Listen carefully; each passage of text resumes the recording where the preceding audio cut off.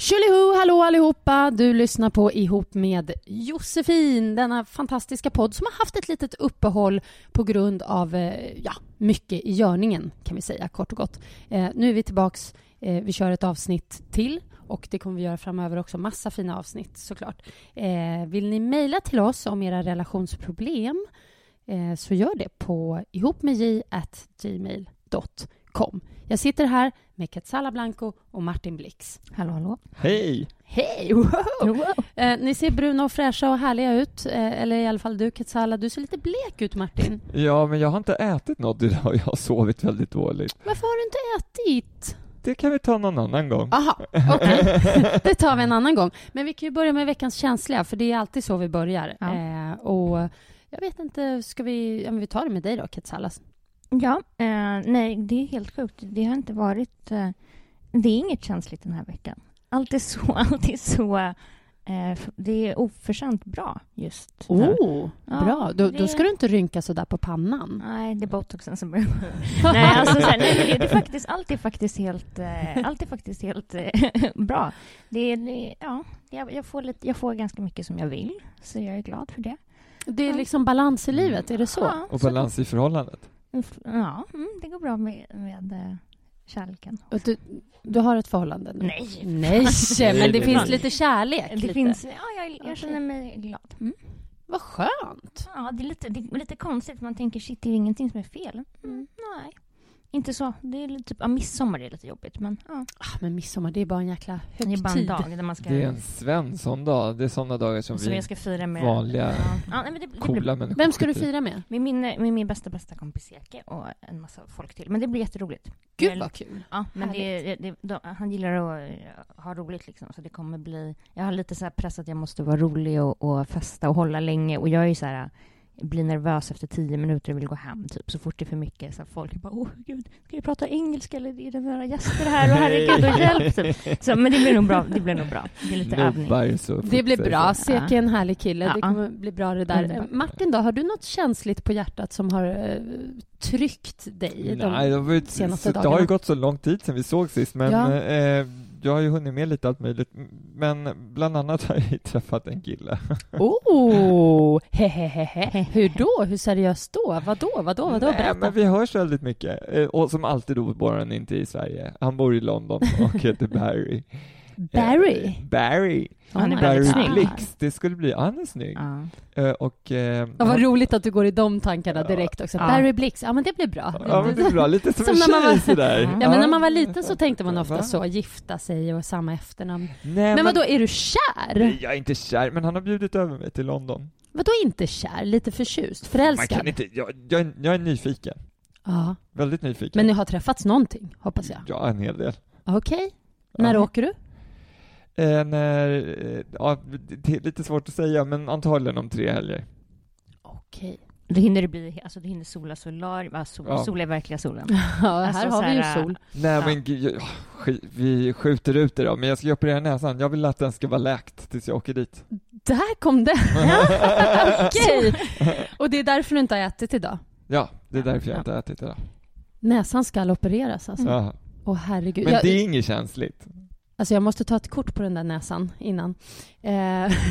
Innan den försvinner, eller på att säga. Nej, men lite blir väl kvar. Men ja, gud vad spännande. Mycket spännande i ditt liv då. Ja. Kille, näsa, allt. Ja, för mig har det varit jättemycket, så jag vet inte riktigt vart jag ska börja och sluta. Jag vet inte ens om jag kom hem från Frankrike igår och det har varit mycket. Jag kanske är lite så här att jag skulle vilja prata om det här med Margot Fallaj gick igenom rutan här. Jag tappade hakan, men det spelar ingen roll. Vi glömmer henne nu. Nu får du fortsätta prata. Hon gick där förbi vårt fönster, men vi är ju på Östermalm så det var inte helt konstigt. Hur som helst, nej men det här med högtider, tillbaks till det här med midsommarhögtider. Min son fyller dessutom 18 på midsommarafton. Och det är ett jäkla rodd med det här. Han heter ju Rod också.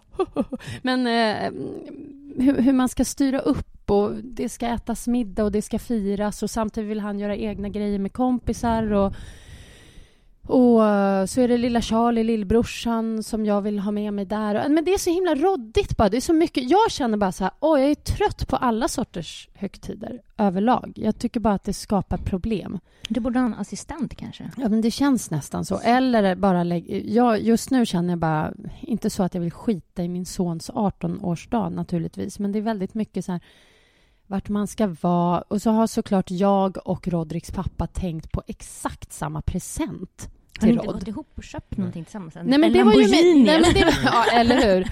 Nej, men det var ju lite mitt förslag då att vi skulle gå ihop, men då var han så här, nej men du kan väl köpa något annat till honom. Då måste jag tänka om helt plötsligt. Ja, men jobbigt, och så lite jobbigt med den andra pappan där till Charlie och hit och dit. Men och så, du är ledig fram tills midsommar.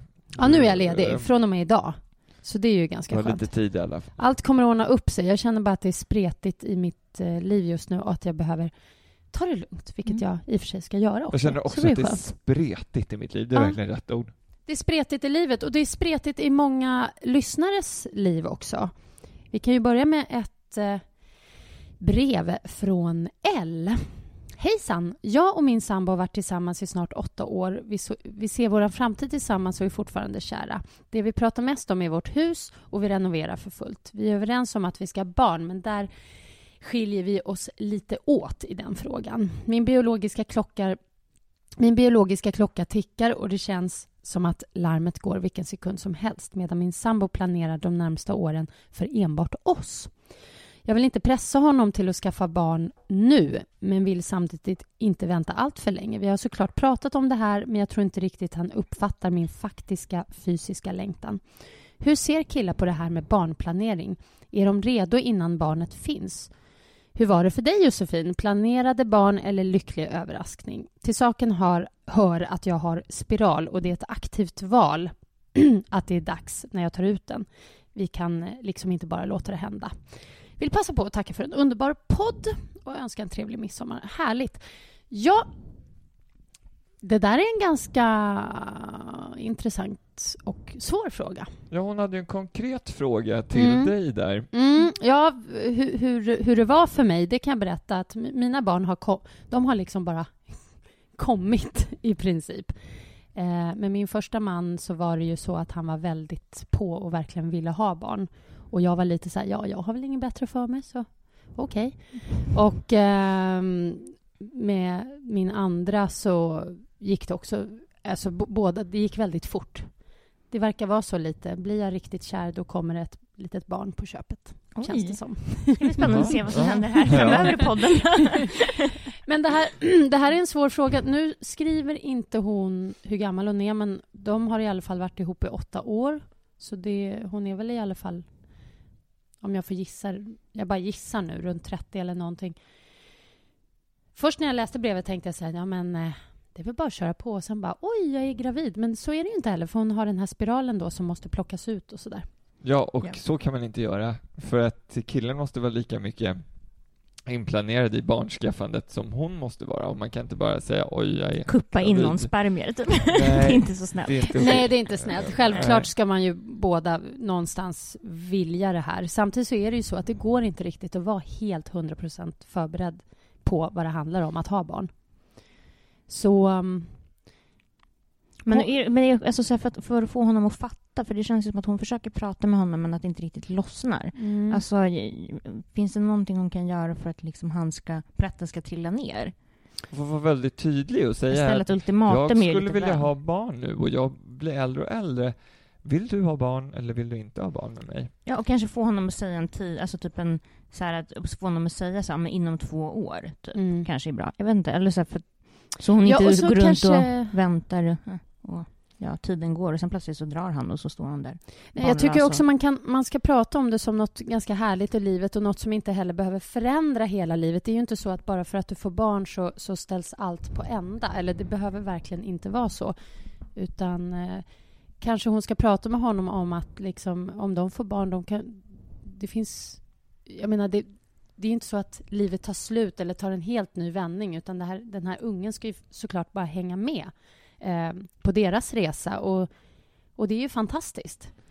Så att jag tycker hon ska prata om sin riktiga längtan ordentligt med honom och försöka få honom att förstå, och sen så lyssna vad han har att säga om det här och kanske några argument för varför han vill vänta och i så fall hur länge och sådär. Så de verkligen reder ut det. Sen är det bara att plocka ur den där spiralen. Ja, om han vill. Om han vill. För det finns ju faktiskt de som inte vill ha barn också. Ja, men så verkar det ju inte vara. De planerar barn, det är bara det att han vill vänta lite. Men prata. Och kanske gå till någon läkare kanske också. Alltså så här, och om han är så här, alltså så här, för hon kanske går runt och oroar sig i onödan att hennes biologiska klocka tickar och sånt där också. Alltså, så det kan ju vara bra att de får en tredje åsikt också. Kanske. Ja, just det. Ja, precis. Det alltså, kanske är så att hon har jättelång tid. Det kanske är liksom, herregud, du är så himla fertil. Det här är inga problem. Om man nu kan se det. Jag vet ingenting om kvinnokroppen. Men jag kan tänka mig att det finns... Spara äggen och sådär också. Ja, det finns oj.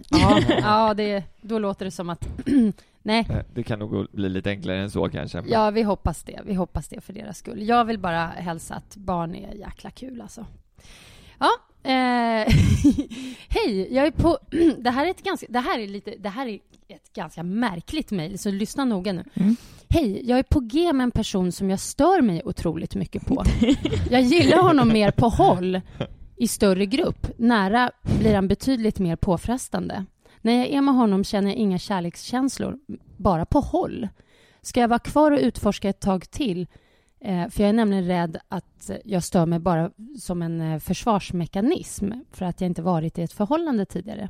Eller gillar jag honom helt enkelt inte så mycket som jag hoppas. Jag tror ibland att jag närmar mig honom för att jag ville bli bättre kompis med honom. Men eftersom han har gillat mig i ett halvår så blev det på det här sättet jag kom honom närmare.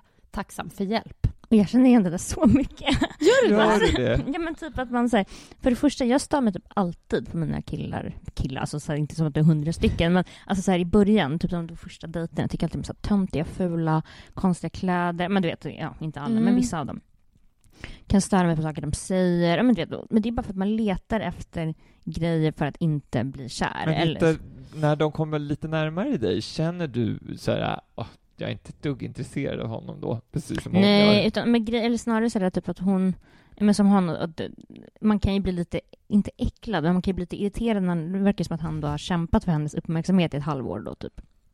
Man kan ju bli lite avtänd av någon som jobbar så hårt liksom. Men jag vet inte, jag tror att hon ska bara så slappna av, för det är ju inte, om man ger de killarna en chans så är det ganska skönt. Alltså så här, det är lite mysigt också att småstöra sig lite på någon så här fula kläder eller dålig musiksmak och ändå vara kär i den personen. Det är en underbar känsla. Jag hamnade i en situation där jag hamnade i ett kompisgäng där det var en kille som alla såg väldigt mycket upp till, och han var väldigt snygg och han var cool, och så visade det sig helt plötsligt att han var intresserad av mig, och då kände jag så här, gud, jag måste vara intresserad av den här killen, för alla vill ju vara tillsammans med honom. Och men så fort vi var ensamma, jag bara satt så här i soffan och bara, vad fan? Nej, det var verkligen, kändes inte... Jag hade ingen känsla själv. Ja. Men ändå samtidigt då när vi var i den här gruppen, alla tyckte så här, Christer tycker det och Christer tycker det. Då tyckte jag den här Christer var så jävla häftig. Men sen insåg jag efter 2-3 gånger när jag hade träffat honom själv att nej. Ja, men ibland finns ju inte känslan där bara. Nej. Det har ju hänt mig också några gånger. Man träffar den där killen som är så perfekt. Snygg, trevlig, schysst, smart, kul, inte galen, jävligt bra på alla sätt och vis, och man känner ingenting. Men samtidigt så kan det vara också en luring, för det kan vara den där, som hon säger själv, den här vad ska man säga, spärren, försvarsmekanismen som hon själv byggt upp för att hon är rädd för att liksom ge sig hän. Ja, alltså jag tycker att man ska ge det lite tid. Ge det lite tid, ja. Det behöver inte vara så här, wow, nu ska vi bli ihop värsta på en gång, utan det kan ju också bara vara så att vi har lite kul och sen så ser vi vad som händer. Det är sommar. Jag tycker hon ska göra så att försök träffa honom också lite på tu man hand, några gånger. Känner hon att hon har gjort det 5-6 gånger och hon känner fortfarande så här, nej, jag känner ingenting, då kan hon ju steka det. Men det kan ju också växa fram någonting och då är det bara att köra. Ja, 5-6 gånger, det är verkligen max tycker jag. Ja, det är max. Jag kan hålla med om det. Men om han verkligen är intresserad, alltså, så här, då tycker jag ändå att det kan vara värt att... Ja, jag vet inte. Det kan ju växa fram känslor. Det kan det ibland göra. Förvånansvärt nog kan det ju göra det. Men vissa killar vill man ju också gilla på håll. Det är bara en viss sort som man gillar dem på håll. Man vill inte ha dem för nära helt enkelt. Det är svårt det där. Men ge det några chanser till, säger vi. Absolut.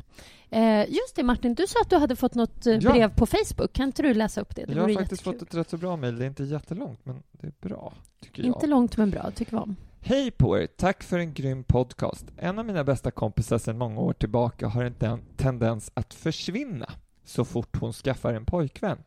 När jag hör av mig får jag bara korta tråkiga svar. Ibland får jag inga svar alls. Jag kan inte förstå vad detta beror på. Värt att tillägga är att jag är kille och hon är tjej. Tror ni det är en bidragande orsak? PS. Hennes snubbe är jättetrevlig och han och jag kommer jättebra överens. Tackar gärna för svar.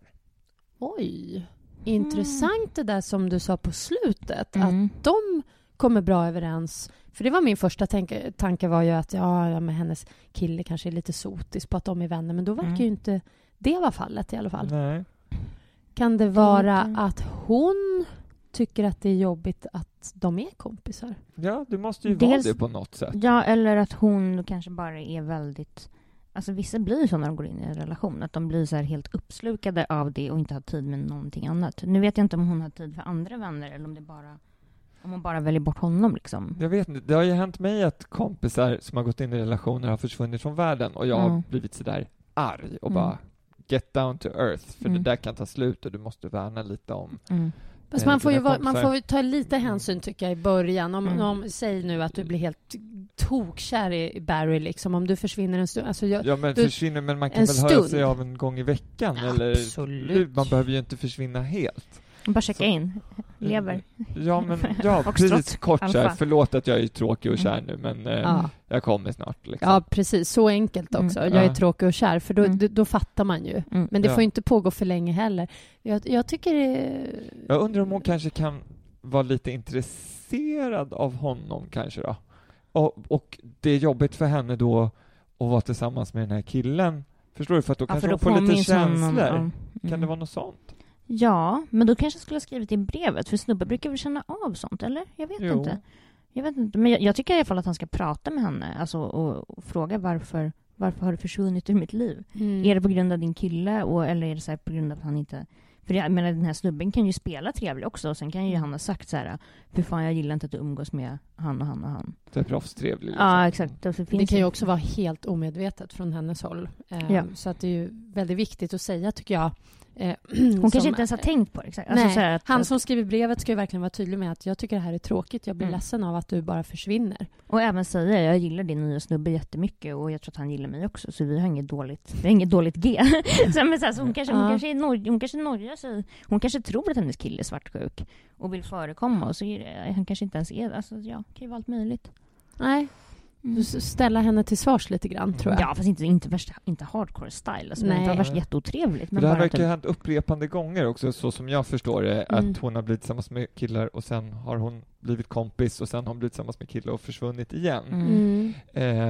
Och då tror jag det är lätt. Många gånger tjejer säger så här: nej, men nästa gång så ska jag inte vara så här. Men min erfarenhet är ju att jag har varit ihop med killar som påstår då att man absolut inte kan vara kompis med killar och då blir det ju automatiskt att då kan inte jag hänga med mina killkompisar. Men så är ju inte det här fallet. Nej. Så är jag med. Alltså, typ, jag är så här, om jag umgås med mina killkompisar, det är inga bilder på Instagram. Alltså, jag ligger verkligen lågt, så jag vet att det blir så mycket drama. För folk är så svartsjuka. Jag tror att det alltid är något Fuffens i görningen och hit och dit. Det är få som är så tillåtande. Bara, så du ska gå på middag med din så här killkompis som är så här 5 meter lång och kampsportare och alla kvinnor vill ha. Men kul, ha så trevligt. Jag tror att jag skulle kunna bli så beroende lite på vilket sätt min kille pratade om den som han skulle gå, men om jag märkte att det blev något så här lite gnistrande i blicken, då skulle man ju inte direkt tycka så här, jaha vad kul att du ska gå och fika. Men det är då man kör den, men jag hänger på, vad kul. Alltså, nej men det kan man väl inte göra? Jo, nej, det är klart tredje julet. Man kan inte bjuda in sig själv. Nej, men man kan väl föreslå att man hänger på och blir inbjuden. Det är så jag menar. Då tvingar man sig på. Vilken pina. Alltså, jaha, okej. Det var... Fråga sig själv. Jaha, nej, okej. Så gör man inte. Prata med henne, det är väl det som är... Ja, precis. Det där, vi får hoppas att det ordnar sig. Det känns som att vårt svar var lite vagt där, men... Eller var det det? Nej, men prata med henne. Hej, jag har hamnat i en svår situation. Jag och min pojkvän som även var min sambo, vi gjorde slut i december efter 6 år tillsammans. Han lämnade mig då jag hade hamnat i en svacka och var deprimerad. Jag låg enbart hemma under dagarna och han klarade inte av det till slut och lämnade mig. Det fick mig att må ännu sämre, men till slut kände jag bara att jag måste ta tag i mitt liv och mig själv. Jag skaffade ett jobb, gick ner i vikt och fick en slags livslust igen. Då började vi träffas igen, men mest bara för sex. Men i april så träffade jag en annan kille från ingenstans och det klickade direkt. Jag har fått känslor för honom vilket både är galet och läskigt och jag har aldrig trott att det kunde hända efter uppbrottet från mitt ex. Det jobbiga är nu att exet vill ha mig tillbaka. Han har bevisat att han har ångrat sig och jag tror verkligen på vad han säger. Jag älskar honom och vet att vi skulle kunna få en riktigt bra framtid tillsammans, men jag har känslor för den nya killen också. Jag kan inte undgå att sakna honom när vi inte är med varandra och jag längtar tills vi ses nästa gång. Dock ska han iväg på en resa i 1 år nu i september, så ett officiellt förhållande det blir det nog inte. Jag är bara så förvirrad över vad jag ska göra. Jag älskar mitt ex men är kär i en annan samtidigt. Ni är bäst. Kramar Madeleine. Här måste jag bara... Madeleine, jag måste bara så här, en sak. Jag vet inte hur ni uppfattar det, men vad jag inte riktigt greppar i det här brevet är om det är hennes ex som ska resa bort. Jag tolkar det som att det är den nya killen. Eller är det den nya jag killen? också som det var den nya. Okej, då säger vi att det är den nya då. Det beror ju lite på det. Av egna erfarenheter, det här är ju en klassisk grej att man är jättekär i någon och så typ tröttnar den på en och så träffar man en ny och då upptäcker den alla fina egenskaper man hade och den vill ha en tillbaka. Tyvärr då, för mig har det varit så att då är inte jag så intresserad längre, men nu är ju hon det. Det verkar ju vara en djupare kärlek till exet. Alltså det verkar ju vara det kanske inte är det här. Fast jag tycker hon ska gå tillbaka till exet. Tycker du det? Ja. Varför? Hon verkar som sagt, det verkar vara en djupare kärlek. Hon verkar älska honom på ett annat sätt. Sen så, alltså så här, om hon kan då typ så här förlåta hans initiationstecken svek då, att han lämnade henne när det blev för jobbigt. För det är ju någonting då att få prata om liksom, om det kommer hända igen. Men om hon litar på honom och tror att han har goda avsikter, så jag vet inte, den nya, det verkar mysigt och hon är säkert lite så här förälskad i honom, men om han ska åka iväg i 1 år och hit och dit, nej jag tror inte på det. Alltså så här, jag tycker bara kväv det i sin linda och gå tillbaka till ditt ex. Nej, men just det där att han gammalt härligt uttryck. Ett år. Just det att han åker bort 1 år gör ju att försök med exet istället, för att stå inte där lottlös. Nu har du chansen att välja. Annars så får hon måste hon välja då? Kan hon inte hålla liksom den här nya spännande killen lite sådär lite pyrandes vid liv och samtidigt... Nej, jag tycker bryt innan det går för långt. För sen så, om han åker iväg, då kommer hon ju vara tokkär i honom och ägna hela nästa år åt att sitta och skypa med honom och döda tid. Och sen kommer han typ träffa någon ny brud där borta och så går det åt helvete. Och hon kommer ju minnas alla fina sidor hos honom när han är bortrest. Hon kommer ju inte minnas någonting negativt. Så hon kommer ju måla upp en bild av honom som den där fantastiska killen som kommer hem. Så kommer det hem en vanlig så här Sven-Erik liksom. Men tänk om man är fantastisk då. Jag tänker lite sådär, då missar hon ju liksom. Den här exet lämnar henne bara för att hon var lite deppig. Då kan han skita i att åka på den här resan i 1 år. Tycker jag, i så fall. Men jag tycker att hon ska säga till den här, du är underbar, jag håller på att bli för kär i dig, det här är för jobbigt, jag kan inte vara så här stark, bla bla bla. Låt mig vara, typ. Men då blir det lite upp till honom. Då ligger bollen hos honom och så får vi se vad men hon kan också säga så här, jag ska försöka mitt ex igen. Mina känslor för honom har aldrig riktigt svalnat, typ så här, bla bla bla, och det här är inte lätt för mig, någonting sånt. Och sen så får hon gå tillbaka till exet, men säga, alltså verkligen göra klart för honom att så här, det var inte okej det du gjorde för jag behövde dig då, bla bla bla, och det kanske tar tid för mig att lita på dig. Hon säger att hon gör det, men jag tycker ändå att de ska prata lite mer om det där. Varför de verkar ha pratat om det, och det gäller också att om de hamnar i en ny svacka då, att för det kommer man ju göra. Man hamnar ju alltid i svackor, och då måste han finnas där för henne. Han får inte vara så himla konflikträdd eller rädd för en depression. Eller... Man får framförallt inte ta det personligt. Alltså jag tror att många som är ihop med någon som är i en depression, att de tar det personligt. Typ så här, hur kan du vara olycklig? Jag älskar ju dig, räcker inte det? Typ den. Och då känner man sig kanske otillräcklig som man eller kvinna då, typ. Så jag tror att man så här, bara liksom, prata om de sakerna. Men jag tror att hon verkar verkligen vara kär i sin jag är inte riktigt med på er där. Jag känner att det här exet har svikit henne, och att han nu är sugen på henne för att hon har liksom shapat till och tagit tag i sitt liv, och då blir han så här, nej men gud vad härlig hon var nu då. Jag tycker hon ska dra öronen åt sig lite vad det gäller exet och utforska den här nya lite mer. Det är min åsikt då. Just att hon har shapat till sitt liv och blivit lite stark i sig själv gör ju så att hon är mer attraktiv för honom. Absolut, och där är vi helt överens. Men det var kanske just det hon behövde, för att hon kanske gick in i det här förhållandet från början. Det här vet jag ju inte. Och bara levde ett förhållande och inte levde själv. Utan hon levde bara genom deras förhållande. Och nu helt plötsligt har hon hittat lite av ett eget liv. Och det gör henne mer attraktiv i hans ögon, vilket jag tycker är förståeligt. Det förstår jag också. Bara hon inte faller tillbaka i gamla roller då, utan då måste det ju vara liksom en ny relation på ett nytt sätt. Och det är det jag undrar lite. Kan man skapa det efter att man har varit ihop i 6 år? Kan man börja om i liksom en ny konstellation? Ja, det tror jag. Det tror jag också. Jag tror också att det tar tid att bygga upp tilliten. Men det går att bygga på. Ja, alltså jag gjorde ju slut med mitt 100-åriga ex för 100 år sedan, eller på att säga. 100-åriga ex, så Anna Nicole Smith. Nej, men alltså vi typ sålde vår lägenhet, allting gjorde slut, bla bla bla. Så här. Och jag var ihop med någon annan kille, så här, toyboy typ. Och sen så gjorde jag och den andra killen slut efter 3 månader, och jag blev ihop med mitt ex igen efter så här ett halvår. Och det alltså så här, det går ju typ att hitta tillbaka till varandra. Men alltså nästan, och det blir ännu bättre då. Alltså när man så här, man får vara ifrån varandra lite, börja om, skaffa sig liksom lite, men ett eget liv. Som sagt, det blir väldigt mycket att man gör massa tråkiga saker tillsammans. Efter så lång tid kanske. Ja. Jag har ont i hela kroppen. Varför har du det? Vad har du gjort? Ja, jag är kär kanske. Jag vet inte. Har du ont i kroppen av kärlek? Ja, det kan man ha. Men gud, vad underbart. Och vad underbart. Oj. Om man har ont i kroppen av kärlek, då vet jag vad du har gjort i natthjärtat. Ja. Jag har ont i kroppen av ren kåthet, höll jag att säga. Vad är det? Det är därför det är så fuktigt i det här rummet. Nej, men lägg av nu. Hörrni, nu ska vi ta ett faktiskt väldigt seriöst brev här. Hejsan, jag älskar er podd. Jag önskar den kommer ut oftare. Jag lyssnar varje gång jag tränar och blir så pepp. Och jag tackar så mycket för det.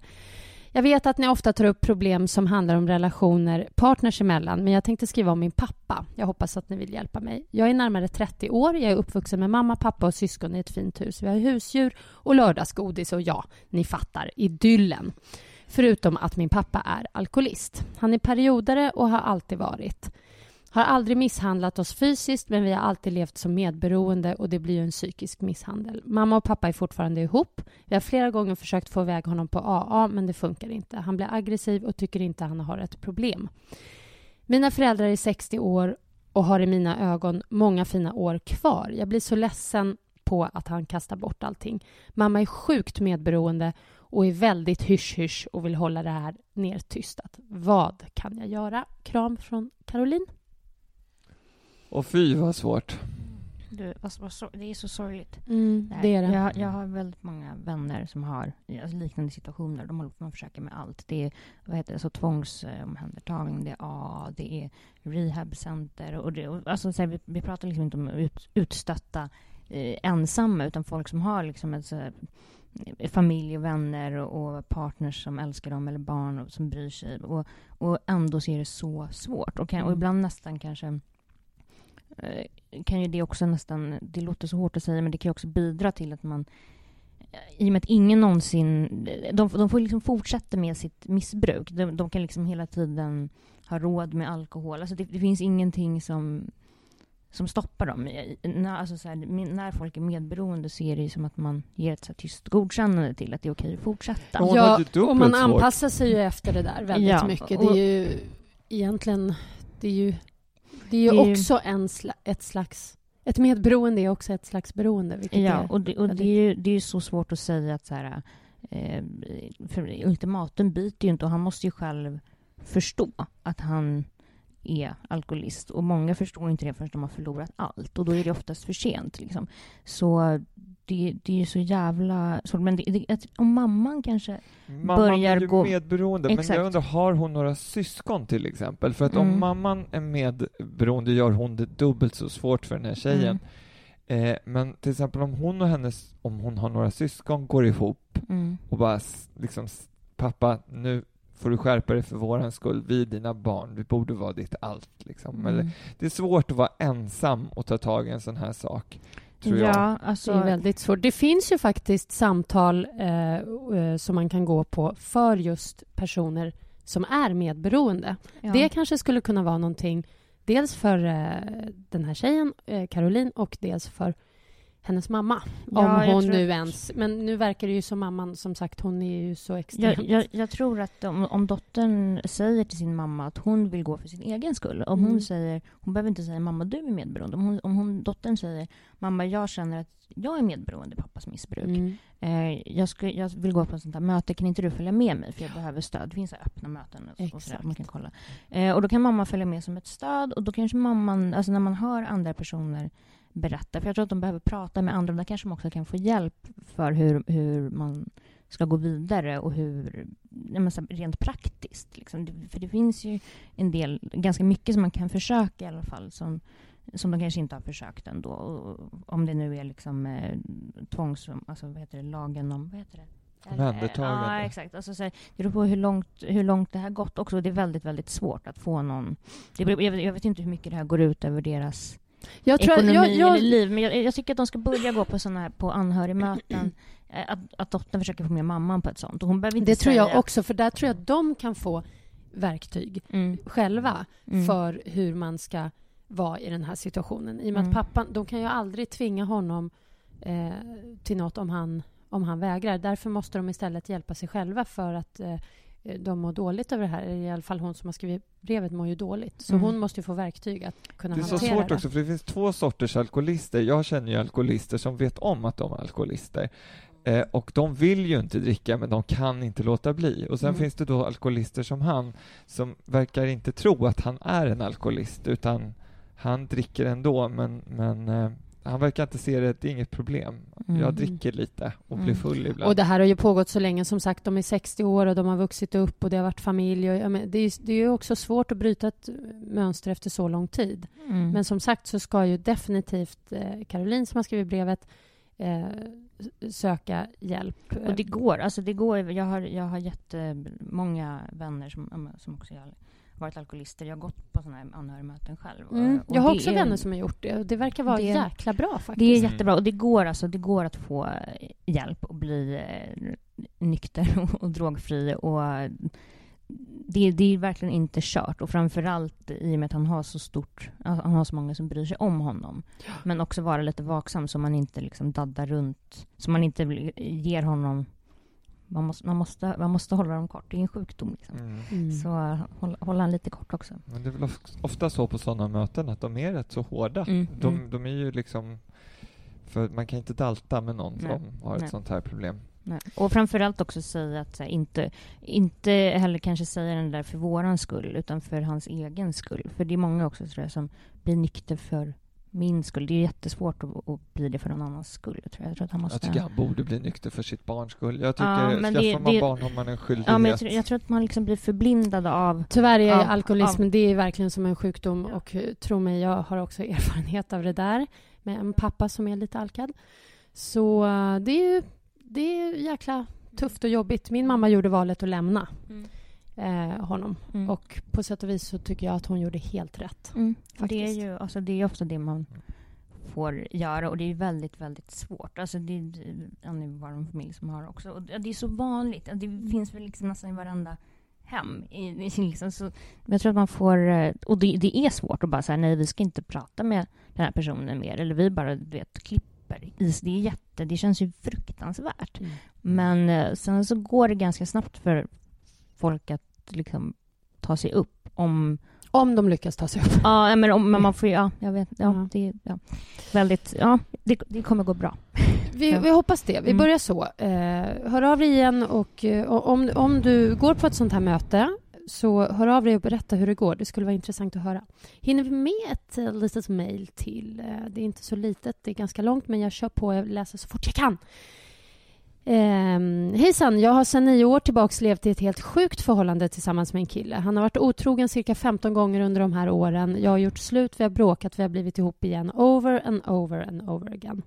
Sen några år tillbaka hamnade han i drogträsket. Jag gjorde allt för att hjälpa honom och få honom på behandling. I allt det här blev jag också helt otroligt nog gravid, trots att jag bara har en äggstock.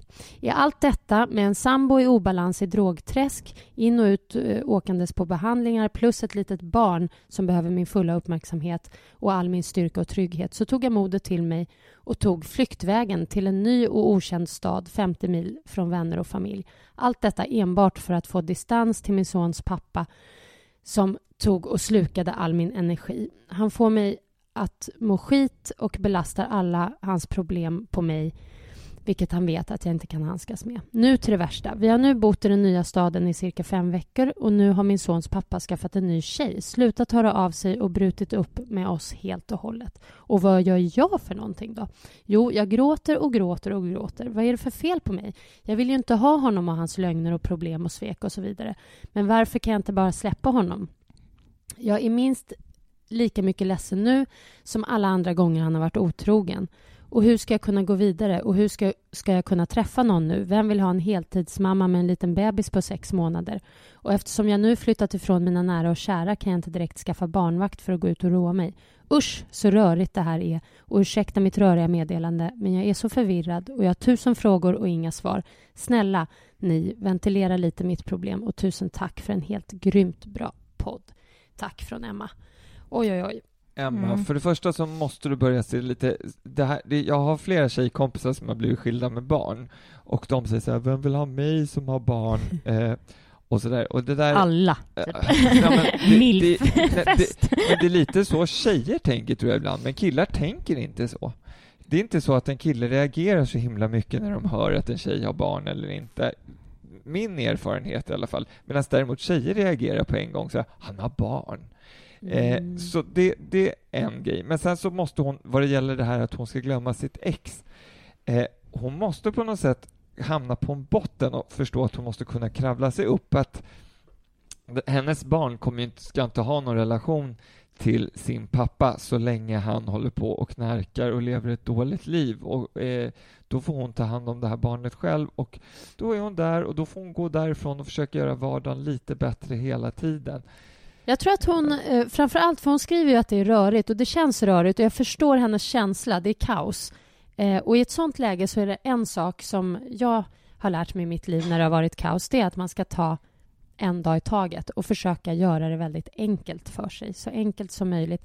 Det må vara tråkigt, det kanske inte är läge att gå ut och roa sig just nu, men att försöka hitta någon slags balanserad vardag som möjligtvis är tråkig men som så småningom kommer innebära att hon inte gråter i alla fall. Ja. Sen från det så tar hon sig liksom ett litet snäpp upp och så ett litet snäpp. Att inte ha bråttom och framförallt tänk så här kommer det inte vara för alltid. Nej, det här är en jobbig stund i livet, men it's not forever. Ja, och så hela den här grejen med att hon är ledsen över att han har gått vidare med en ny tjej och sådär. Jag tror att hon måste också så här, identifiera vad hon gråter över. För nu är att hon gråter över det. Och det kan ju te sig som en ganska liten grej om man jämför med vilket helvete de verkar haft i alla. Alltså, så jag tror att hon måste förstå vad hon bearbetar, för hon bearbetar ju någon sorg nu. Alltså kanske sorgen över att deras förhållande blev som det blev, eller att han började punda eller vad det nu är. Men alltså, bara så här, förstå vad det är som händer, att det inte handlar om den här nya tjejen och så vidare. Och sen vet jag inte heller varför hon riktigt flyttade. Det kan jag tycka lät lite överilat. Jag tyckte det var bra. Där tog hon lite kontroll över sitt liv. Ja, men fast det lämnade massa vänner som, eller jag förstår att det är oro. Hon kände sig så här, när man är så där kär som hon antagligen har varit, den här killen, då kan man ibland känna att jag klarar inte, jag måste ha ett avstånd. Så det tyckte jag var bra. Där tog hon tag lite i sitt eget liv. Men jag tycker att hon ska komma ihåg att den här nya tjejen som han har skaffat, hon har ju hennes gamla helvete. Hon ska tycka synd om den tjejen. Hon har det säkert lika jobbigt som hon hade det. Ja, eller kanske inte än, men det kommer. Ja. Man förstår, vad jag känner framförallt som jag tror är tufft, det är när man har ett sånt litet barn, och det händer så mycket med ett sånt litet barn. Det utvecklas och händer grejer, lär sig krypa, lär sig gå. Så att inte ha någon att dela det med, vilket man bara kan dela egentligen med barnets pappa på det speciella sättet. Jag tror att sorgen kan ligga där också. Jag vet inte, medvetet eller omedvetet. Och det tror jag också, och det är sorgligt, och det är helt okej att gråta för det. Absolut. För att det är som det är. Men som sagt, det här kommer inte vara för alltid. Du kommer träffa, antingen kommer han shapea upp sig och ni hittar tillbaks, eller också kommer du träffa en annan och bra isolering. Hon ska inte isolera sig så mycket. Jag tror, försöka träffa vänner och familj ändå. Och men inte ut och på. Råparta, det tror jag inte. Nej, men också åka och hälsa på vänner och släkt. En vardag, som du säger innan, Josefin. Skaffa en dag för dag vardag som bara kommer bli lite bättre för varje dag till slut. Precis. Ett steg i taget, ta det lugnt, och det bästa uttrycket jag vet, is i magen. Nu är podden slut. Vi tackar för oss. Har ni relationsproblem där ute med kärlek, vänner, familj, arbetskamrater eller till och med era husdjur, hör av er till oss på ihopmedj@gmail.com och berätta, så ska vi reda ut det. Vi hörs väldigt snart igen, och håll utkik på Twitter efter nästa avsnitt. Tjing tjong! Tjing tjong, Hellstång. If you're seeking to expand your business and maintain its resilience, FM Global is your ideal property insurance partner. Backed by more than 180 years of engineering expertise and scientific research, we offer cutting-edge solutions to safeguard your business today, ensuring your prosperity tomorrow.